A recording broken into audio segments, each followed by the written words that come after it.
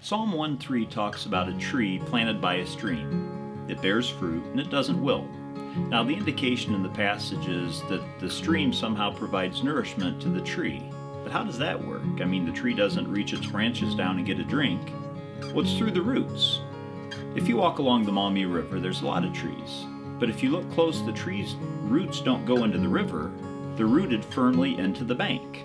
Think back to science class. Water molecules move from a greater concentration to a lesser concentration.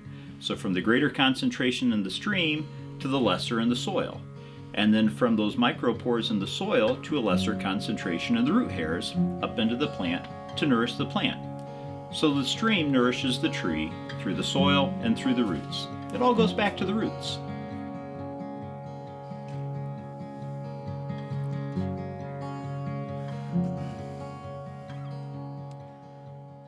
So a couple things.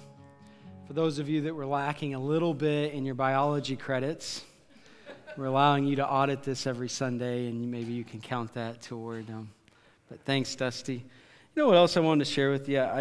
This just happened. See, I use my iPad, but I probably shouldn't tell you this, but like text messages come up. Like if you text me right now, it'll show on my screen, so don't do that, please. I'll just preach 5 minutes longer if you do that. But just look down, open my iPad. Dave Lutz, you brought it this morning. Great sermon. Tell Ben to step it up to keep up with you. No, I just wanted to remind you that that's why this church is the church that it is, right? Because we are really on the same team. And Dave and I have, we're just great friends. And we encourage one another. We're there for one another. A lot of churches, when you have a pastoral change, it's a mess. It's a mess. And a lot of times the guy following the one guy, man, he doesn't last but a year or two, you know. I think I'm safe to say that now that I've been here a little over 2 years. But healthy churches do it the right way, God-honoring way. And I don't think Dave's still watching, but I just appreciate being a part of something bigger, a team of people that just encourage and look out. And man, he's modeled that for you guys for years. Let's just keep modeling that, right? And let's keep doing it. Let's just continue to be healthy and really look out for one another. So that wasn't in there, so I took another minute and I shouldn't have. But just appreciate that. Just want to remind you, that's what we're built on here is something bigger than us. It's about this place, about what God's going to do in this place and in our lives, and then collectively us impacting a community. Deep roots, strong trees. Right? We get that. Look all around us, we get that. And the scriptures want us and use that illustration of physical life to help us grab a hold of spiritual realities. Deep roots, strong trees.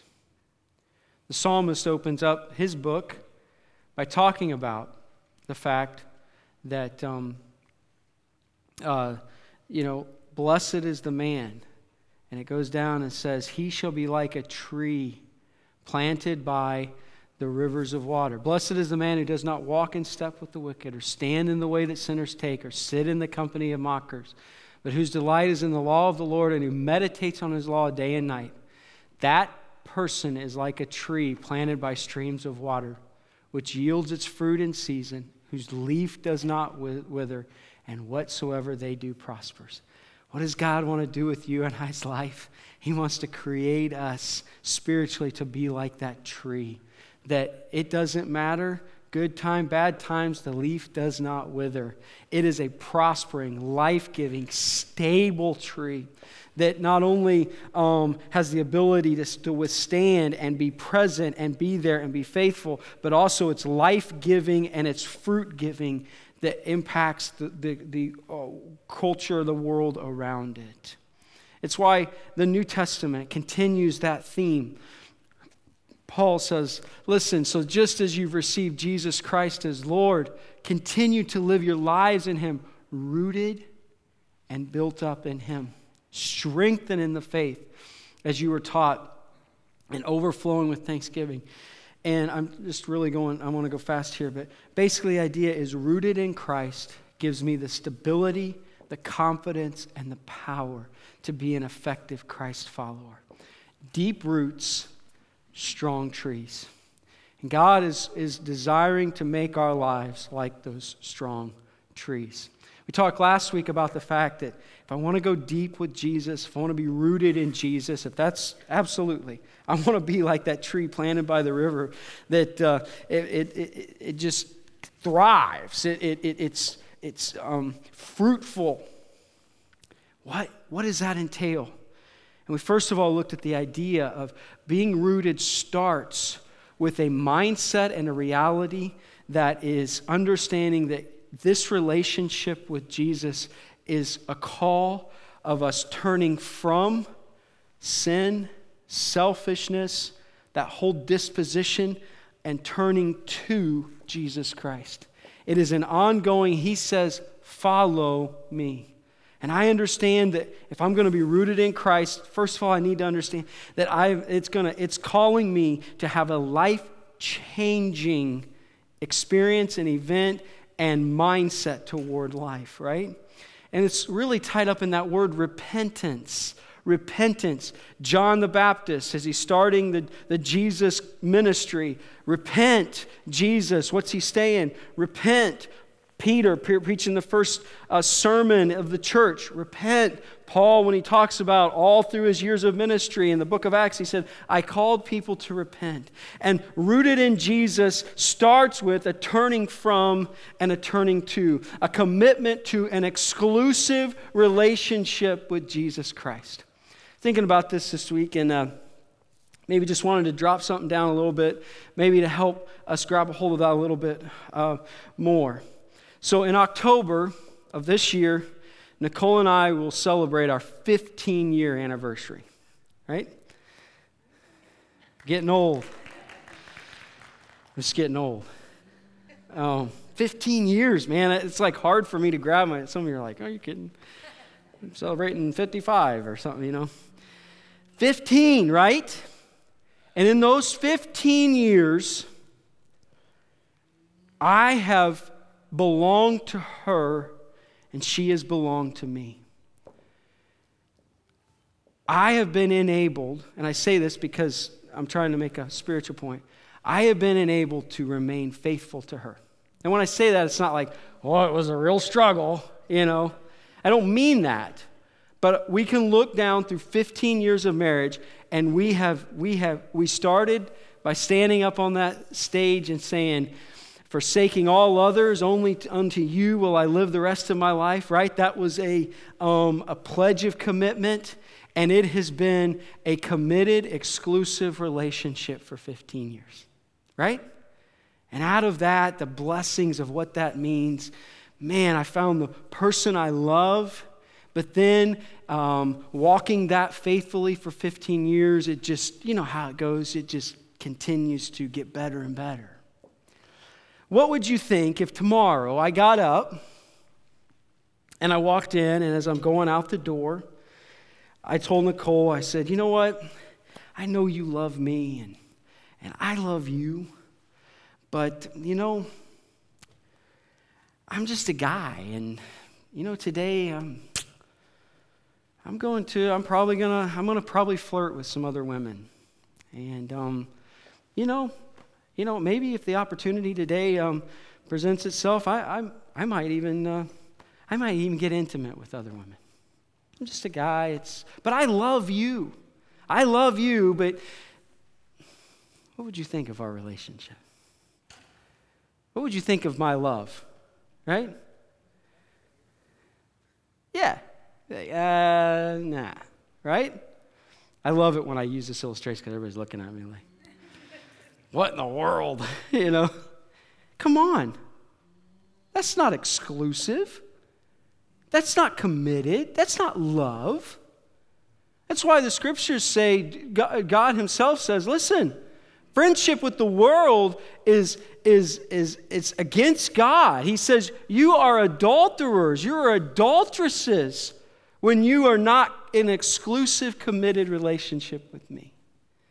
And that's what repentance is. It's a turning from and a turning to him. I'm yours. I belong to you.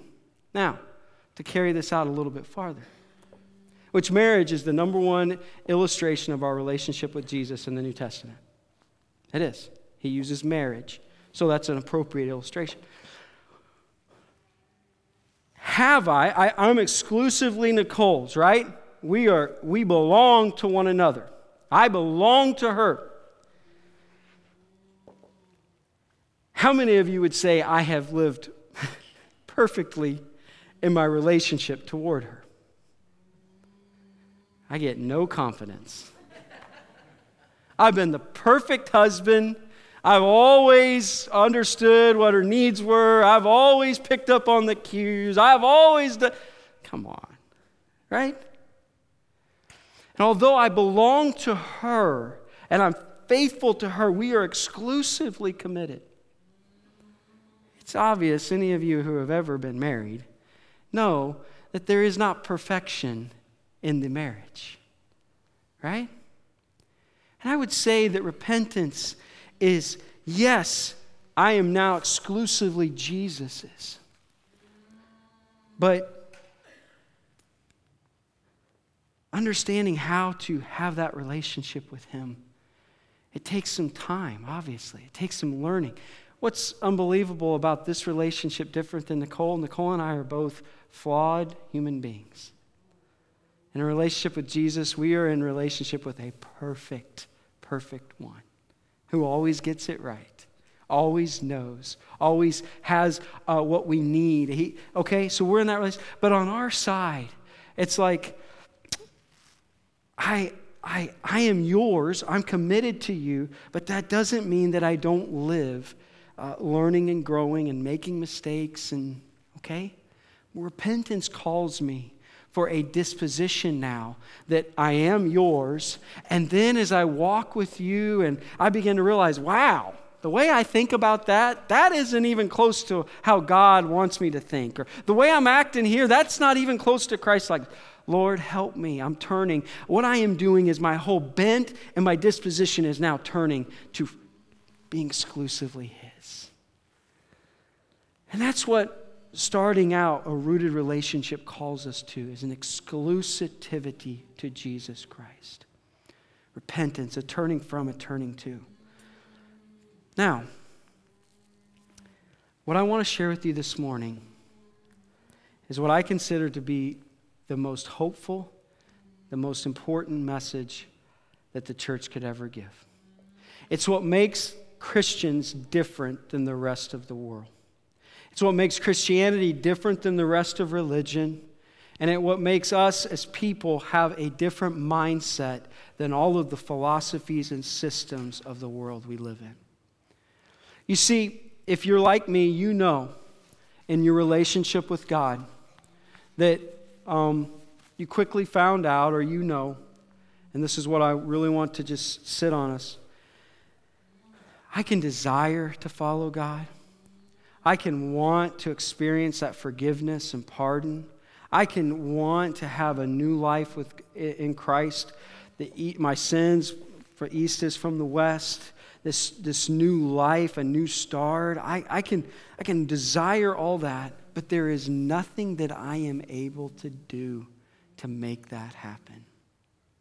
And you know what? Then he calls me into an exclusive relationship with him, and there is nothing I can do to pull that off. You and I are not able, we are not able to be committed to the Lord Jesus Christ. Should I just say amen and let you go? Some of you are looking at me like, this guy. We can't do it. We are unable. The message of the gospel, and what I want to try to walk you through with Jesus, and then is that we do not have the ability to shake ourselves free from our sinful condition and sinful fallen nature. We can desire, Paul talks about it, I desire to be that man, but I cannot get it. I go that way, and then I'm sucked back in by my self-centered nature. And I'm never able to do what I'm supposed to do, be who I'm supposed to be. And I would tell you that that is exactly true. And the message of the Christian gospel is this: you cannot. See, the religions of the world are telling you, if you'll just try a little harder, if you'll just do this, and this, if you'll just dig a little deeper, if you'll just make a little more penance here and there, or something like that, maybe you. The philosophies and the systems of this world are saying the same thing. It's on you. You make your way. You just do better than the person next to you. It's kind of like, hey, you hear this all the time. I've done more good than bad. So you just make sure that you do a few more good things than bad things. You. And the gospel says, you can't. And that's what we need to absolutely embrace, being rooted in Jesus Christ.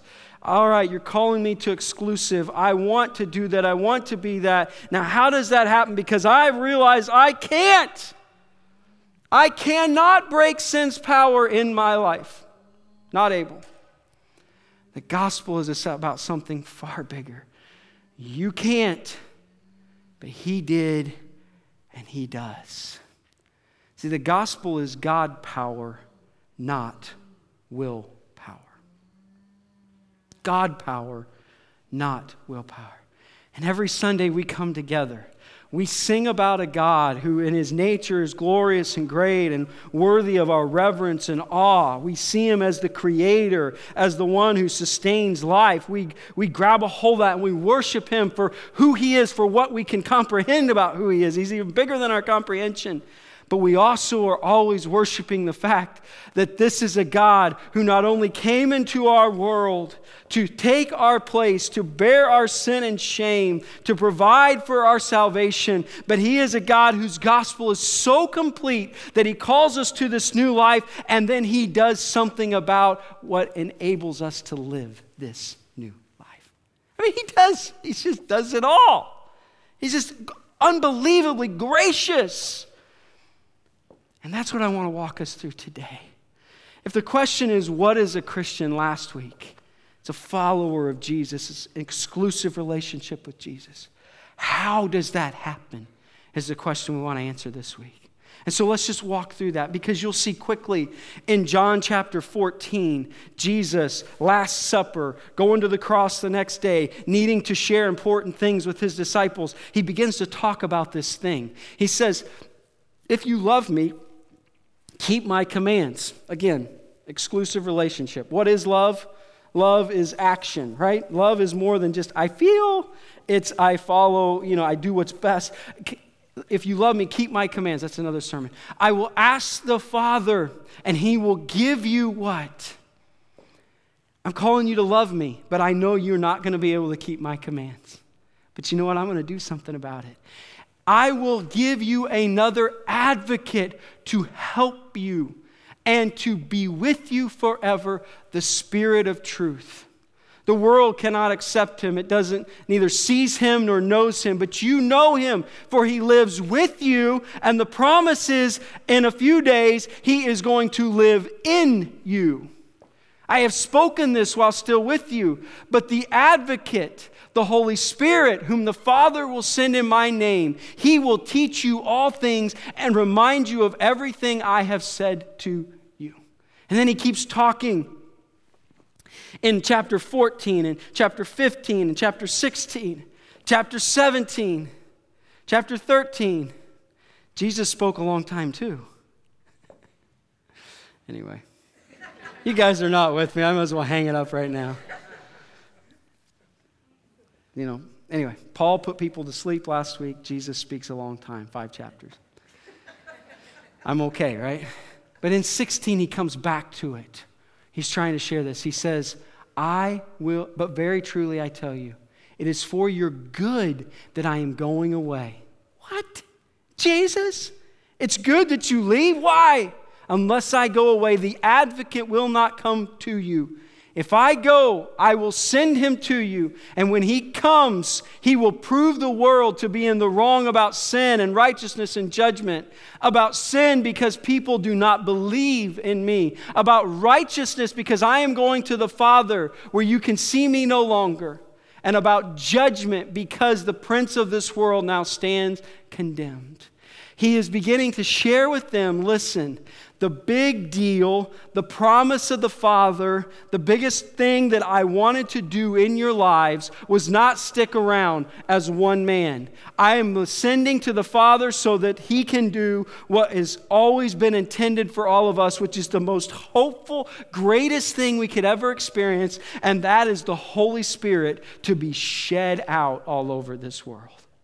He says, listen, I'm going to die on a cross. I'm going to take your place. But in doing that, and as I'm killed, the temple veil is going to be rent in two. And that place where the holiest of holies, where God's presence dwelt, that is no longer the deal anymore.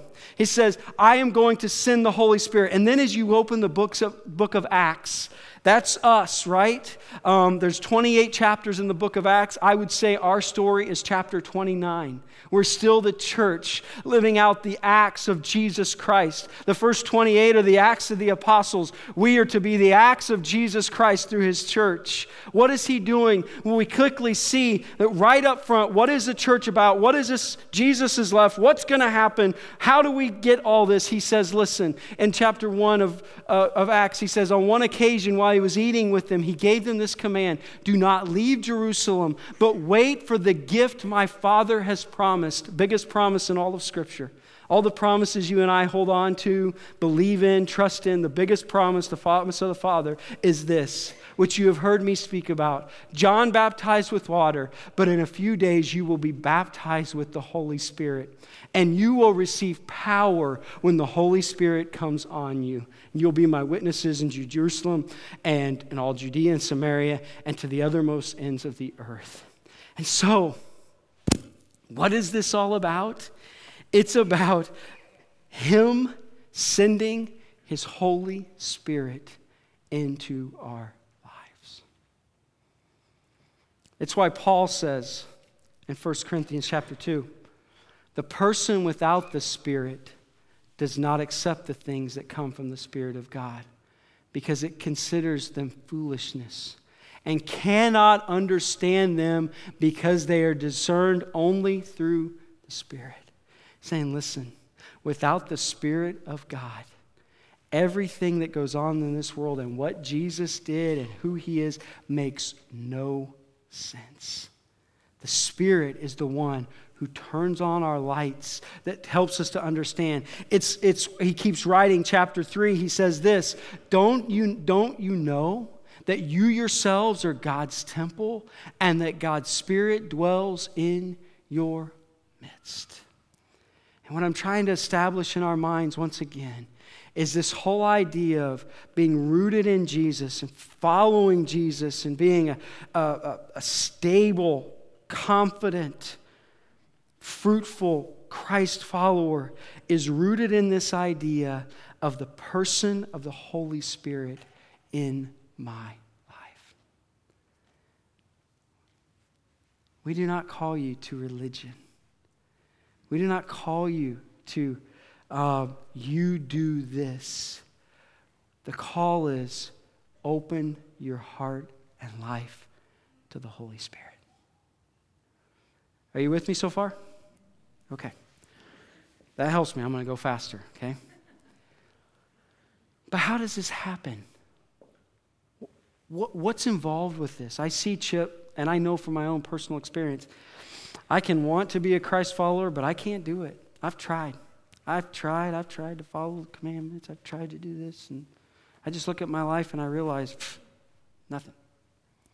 So you're telling me that the dynamic of all this is about the Holy Spirit. How does that work? Well, Jesus introduced us early in his ministry to what happens. Remember, he meets with Nicodemus, that religious leader.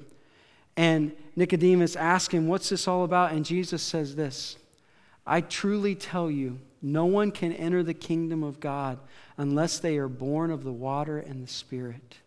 Flesh gives birth to flesh. The Spirit gives birth to the Spirit. You and I are called to a rebirth, to be born again, to be born anew. We have our physical birth, but in our physical birth, our lives as we inherit the sinful nature from Adam, the fallen nature of this world, we live dominated and enslaved to our own selfishness and sinful nature.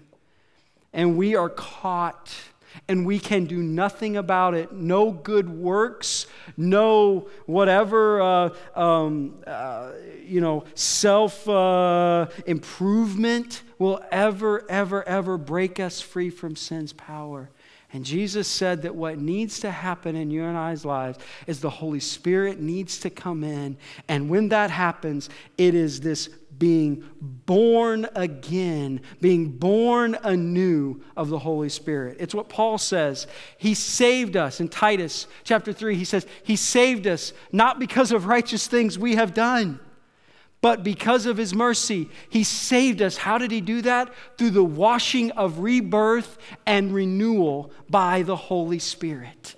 This is how this whole dynamic starts. If you are wanting to be a Christ follower, if you are wanting your life to experience the love and the joy and the peace that God himself offers, for you to be a centered, whole, healthy, reconciled, renewed, restored person, if that is what you want your life to be, and then out of that the outflow of purpose and meaning and effectiveness and just the life of that's dominated by peace and joy, then it starts with you and I opening our hearts up to the Holy Spirit. Yes, it's through confession of our sin. God, I'm sorry, forgive me.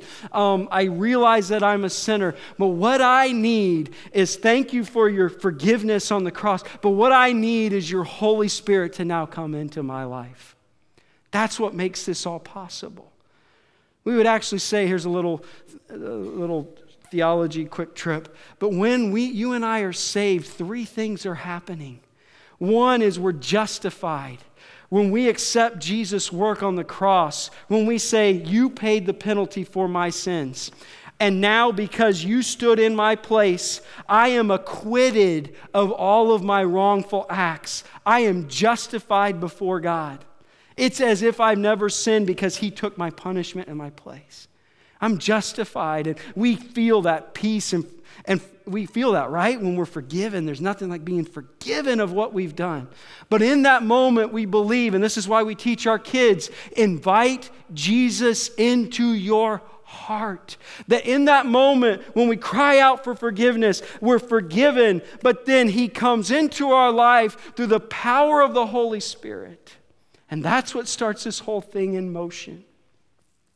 We also believe that we're adopted into the family of God. We have become now his child, and we are heirs, fellow heirs with one another, and joint heirs with Jesus and all that God has. We are born again. We are renewed. I need the Holy Spirit. Where does it start? It starts in a birth.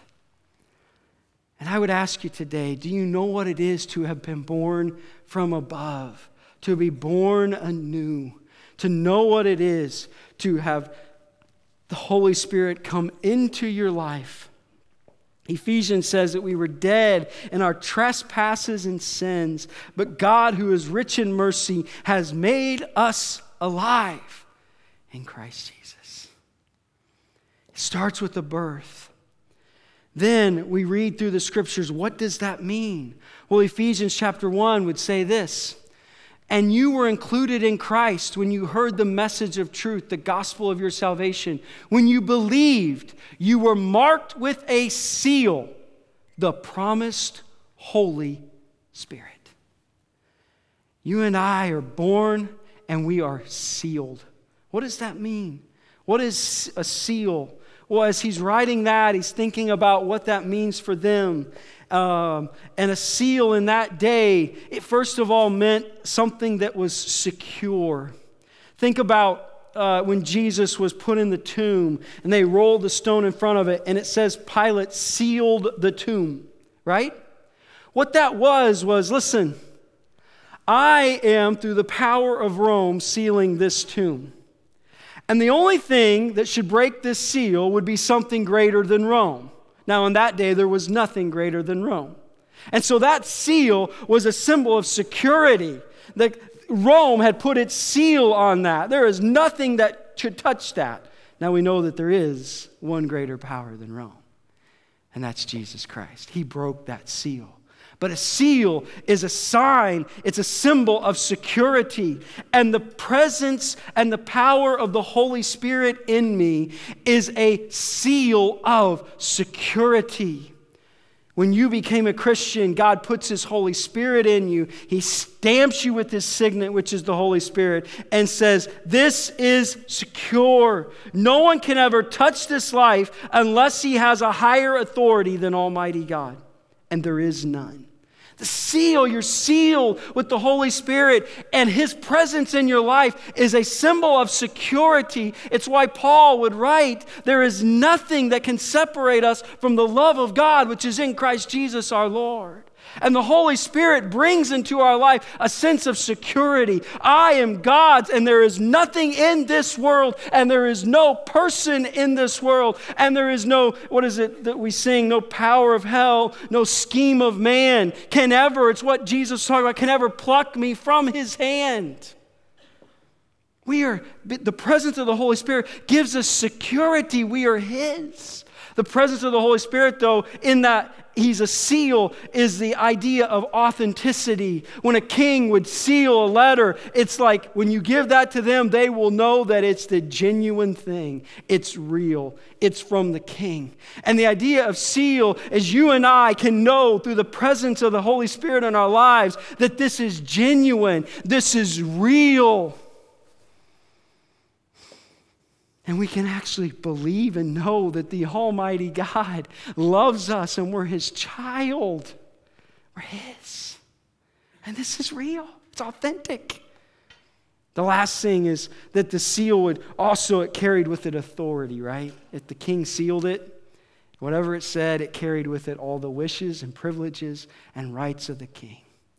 And the presence of the Holy Spirit in our life gives us the authority over everything in our lives. The darkness, the fears, the anxiety. The Holy Spirit comes and in authority speaks over that, and we live with a certain amount of authority. Authority from Him. But if you were to keep reading there, if you go back, Ryan, to that, it says that, go back one more, sorry. When you believed, you were marked in Him with a seal, the promised Holy Spirit. Who is the promised Holy Spirit? A deposit guaranteeing our inheritance. So He's all those things. But He also, this word is down payment. I've promised you, what did He say? Peace I leave with you, peace I give to you, peace not as the world gives. I go to prepare a place for you. And if I go to prepare a place for you, I will come again. Right? The promise of eternity. How do I know? Well, the Holy Spirit in my life is the down payment on that promise. The house that's in heaven for you, the Holy Spirit's the down payment on that. That's how you know. It's what He is. It's also the word they use for engagement ring. It's the engagement ring. You know, we're categorized in the Scripture as the bride of Christ. He's coming back for His bride, right? To go to the what? the marriage supper of the Lamb. How do I know? I'm engaged to Him. The Holy Spirit is it's like, when ladies, when you get that engagement ring, it's like, yeah, I'm theirs. I'm promised to them. It's happening, right? The Holy Spirit is the engagement ring of what is to come. The promise of that marriage, the bride of Christ. That's what the Holy Spirit is. That's who we have in Him. We have security. We can know it's genuine, it's real, this is legit. We can have authority through the power of the Holy Spirit. We can have confidence that because He's in my life, this is what is to come through eternity. The presence, the power of the Holy Spirit is what makes all that real. But if you were to keep reading in Scripture, you realize that you and I live day in and day out, day in and day out. And you would realize that our lives are constantly a series of choices every day. The Spirit's what makes the difference. The Spirit's what I need. The Spirit's the only way I can turn from and turn to. The Spirit, when He comes into my life, brings all these kind of, can I say it? This kind of sounds a little superficial, but perks. Brings everything. But as Romans chapter 8 and verse 6 would say, keep going, would say this: the mind governed by the flesh is death. The mind governed by the Spirit is life and peace. The mind governed by the flesh is hostile to God. It doesn't submit to God's law, nor can it do so. Those who are in the realm of the flesh cannot please God. You are not in the realm of the flesh, but in the realm of the Spirit, if indeed the Spirit of God lives in you. If anyone does not have the Spirit of Christ, they do not belong to Christ. He begins to introduce this day-to-day reality that all of us live with. I've invited the Spirit into my life. I realize that I need the Spirit. The only way this happens is the Holy Spirit in me. But every day I'm making decisions. Every day. It's what in Galatians he begins to talk about when he says this. So I say, walk in the Spirit, and you will not gratify the desires of the flesh. The flesh desires what is contrary to the Spirit, and the Spirit what is contrary to the flesh. They are in conflict with one another, so that you do not do whatever you want. But if you are led by the Spirit, you are not under the law. And we already know this, right? Chip, I get what you're saying. The Holy Spirit's what makes it real.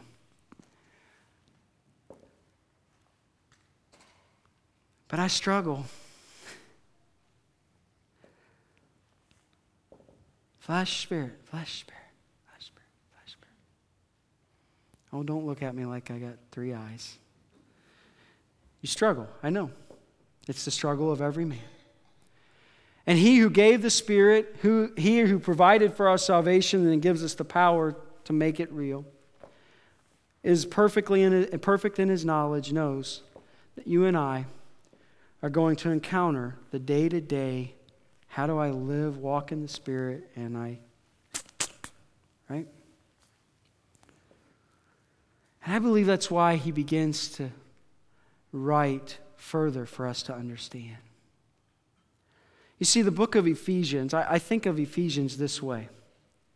The first 3 chapters, it's what God has done for you in Jesus. It's this possession of Jesus Christ. In my mind, I like to think of it as the most exotic car I would ever want.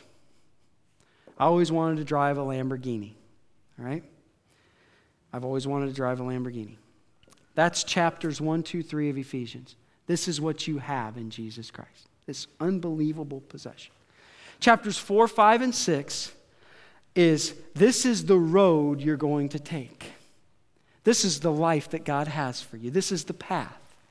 You're going to take this unbelievable possession and you're going to be able to drive on this unbelievable life. For me, it's like I always wanted to go to the Swiss Alps. So I would love to drive a Lamborghini in the Swiss Alps. Anybody pull that off for me? You know what I want now, right? Possession and destination, right? This is kind of Ephesians. This is what you have, and this is the life I want to take you on. If you'll follow me, I will bless you unbelievably. The thing you need is what? You got to have fuel. You got to have fuel. You can't run the possession God has for you, and you can't see the life He's planned, the destination, without fuel in the tank, right? That's why I think in chapter 5, he helps us to understand what that fuel is. When he says these words, "Do not get drunk on wine, which leads to debauchery. Instead, be filled with the Spirit." Now, Paul's not even talking about alcohol here or drinking or it's an illustrative point. It's a contrast. Okay? What he's wanting to do is say, hey, listen, when you get drunk, you become captive to that spirit, right? We call those spirits. You are under the control of those spirits, correct? You ever been drunk? I guess I probably shouldn't admit that. But yeah. When I was drunk, I wasn't Chip. I was drunk Chip. Right? I do stupid things. I did stupid things, sorry. Whoa, what's going on over there? No more drunkenness in my life, okay? But when I was, okay?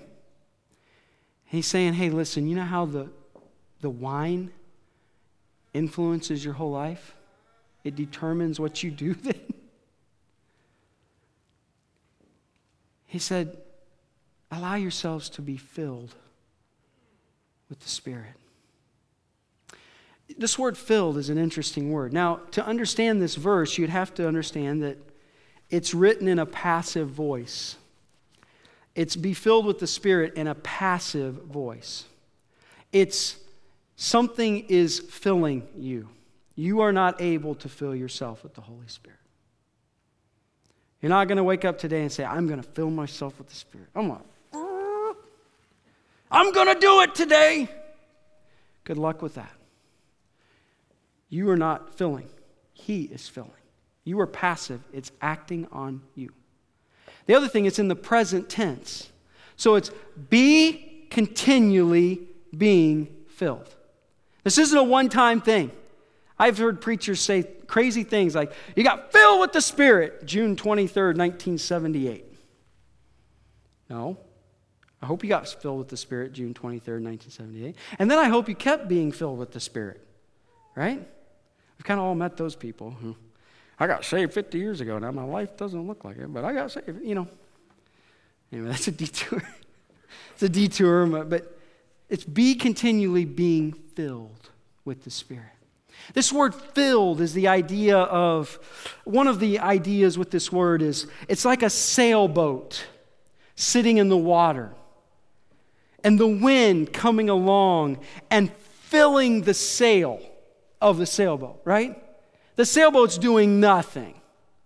It's sitting there in the water. Oh, it's maybe going toward the shore. It's kind of going backwards, right? Not going where you want. When the wind comes, it fills the sails and it moves the boat to where it's supposed to be. Be filled with the Spirit. Allow your life to be like that sail that's moved along by the energy and the power of the Holy Spirit. It's the word for permeate, too. It's like if I had a glass of water up here and I dropped an Alka-Seltzer tablet in. All of a sudden, the water would just be permeated with that. It's be permeated. Allow your life to be permeated, filled with the Holy Spirit.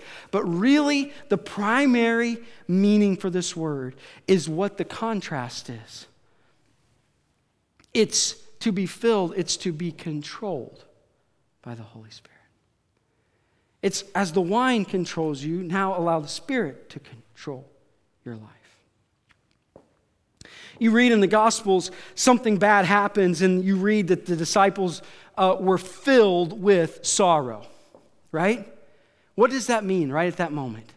Sorrow controlled every part of their life. It dictated everything about their life. They were filled with sorrow. That's what it means. Filled, controlled by the Holy Spirit. You see, what God calls us to is a life energized and empowered by the Holy Spirit. You can't. Good luck. Invite Him in. Be born from Him. Realize all that that means with the security and the authenticity and the authority that He brings into your life and the promise of heaven. He's the down payment. But how does this work in my day-to-day life? Because I get when He comes in, wow! But the flesh and the spirit war against one another, and the scriptures pay it all off when it says, well, I tell you what, you want to live in the Spirit? Go ahead and be filled with the Spirit. Or give over control of your life to the Spirit. Allow your will, settle it deep down within you that I am going to follow the Holy Spirit day in and day out. He does that through the reading of His Word. His Spirit inspired the Word. It is the Holy Spirit talking to you, His Word. Filling my mind with the Word. It's when He's speaking to me, when He's convicting me of something, He's showing me something. He's oftentimes the advocate. He is comforting me in my anxiety and my fear, and I allow His comfort to chase away those things. I allow what He's talking to me about. I say, you know what, Lord, you're right. This behavior is detrimental. This thing is detrimental. I get it, Lord. I'm with you. It's gone. I'm open. I'm being led by you. That's what it is to be filled with the Holy Spirit. And in being filled with the Spirit, now we are enabled, not perfectly, but as a pattern of our life, to walk through the power of His Holy Spirit. And when He does that, we can read in Galatians chapter 5, the fruit of the spirits begin to exhibit themselves in our lives. Love, joy, peace, forbearance, kindness, goodness, faithfulness, gentleness, self-control. Against such things there is no law. Those who belong to Christ have what? They've surrendered control, and they live by the Spirit. And he says, let us keep in step with the Spirit. And in that, the Holy Spirit begins to remodel us. He remodels our relationship with God. Now, our relationship with God through the Spirit is one that is full of love and joy and peace. He remodels our relationship with others. Now we can live with a sense of patience and kindness and goodness. And He reconciles. He remodels our relationship even with ourselves. Through the power of the Spirit, we are faithful. We are gentle. We have self-control. That's what He wants to do. That's what this whole gospel is about. It's about a God who loved us enough to take our place, but it's about a God who loves us enough to not allow us to stay where we're at, broken and lost and struggling along. But He says, listen, my whole desire has always been, you, my son, and you, my daughter, is to take your lives and to begin to form in you the image of Jesus Christ. So that in John, it's true that when we see Him, the process will be completed. We will be like Him. I want you to look like Jesus. That's what I created you to be. And how I'm going to do that is the power and the presence of the Holy Spirit. What a hopeful message. I can't pull this off, but I don't have to.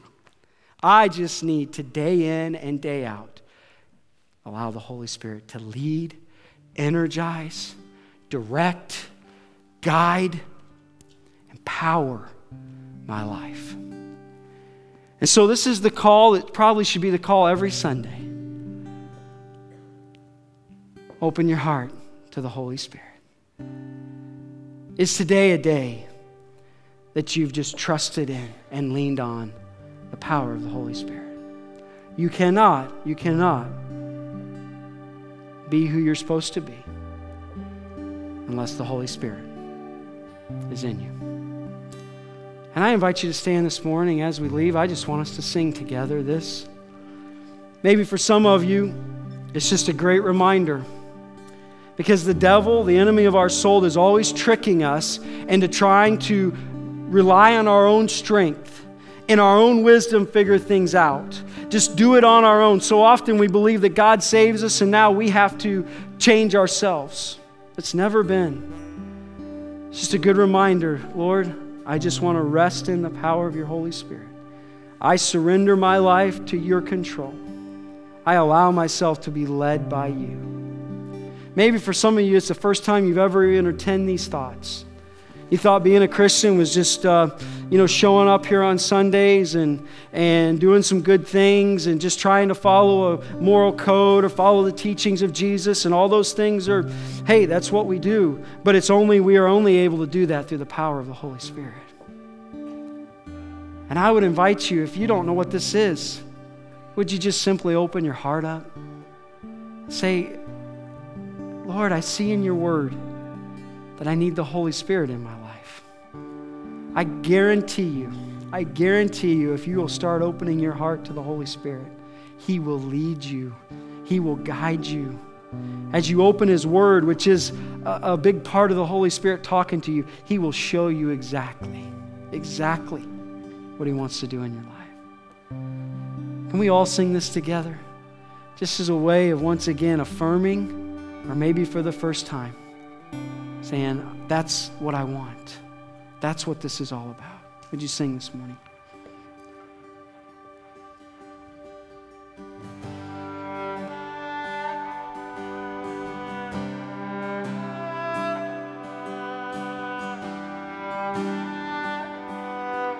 Sing this together. Spirit of the living God. The Spirit of the living God, Spirit of the living God, we only want to hear your voice. We're hanging on every word.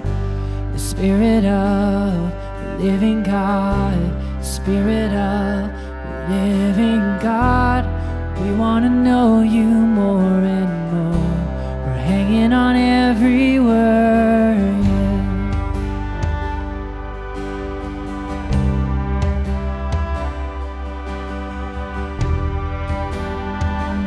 Invite you in.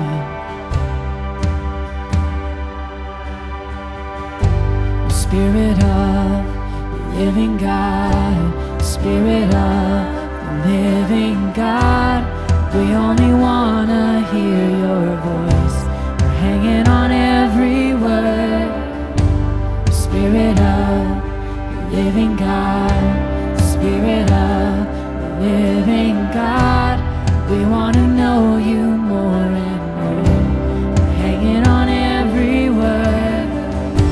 'Cause when you speak, when you move, when you do what only you can do, it changes us, it changes what we see, what we see. When you come in the room, when you do what only you can do, it changes us, it changes what we see, what we see.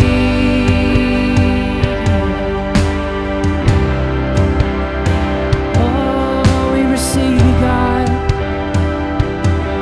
Change our hearts. Spirit of the living God, Spirit of the living God, we're leaning into all you are. Everything else can wait. Spirit of the living God, Spirit of the living God, come now and breathe upon our hearts. Come now and have your, come on, sing. 'Cause when you speak, when you move, when you do what only you can do, it changes us, it changes what we see, what we see. When you come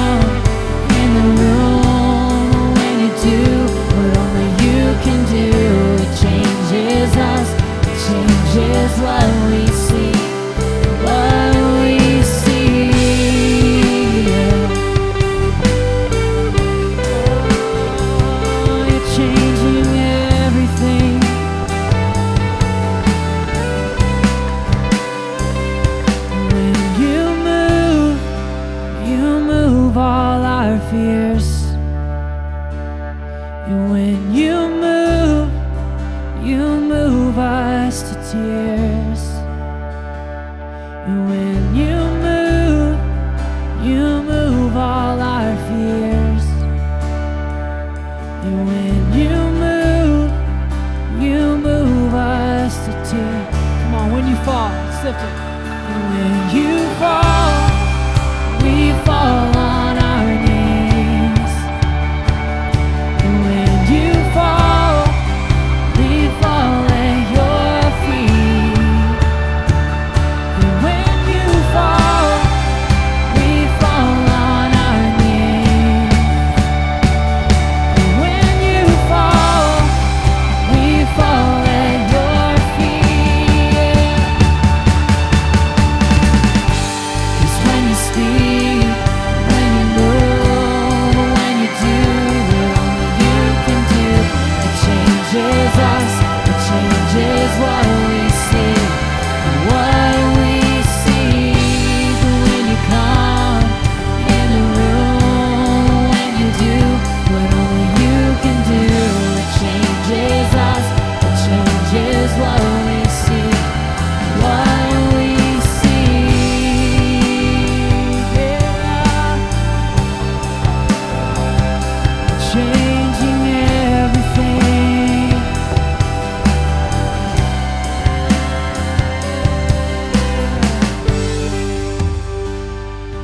So allow the Holy Spirit to fill you, to move you, to lead you this week. Father, guide us. Been crucified with Christ is no longer we who live, but Christ in us. So we live that out this week and every week. May we be the light of the world, shining through us, God, is your Holy Spirit. It's in Jesus' name we pray. Amen. Have a great week. Be the light.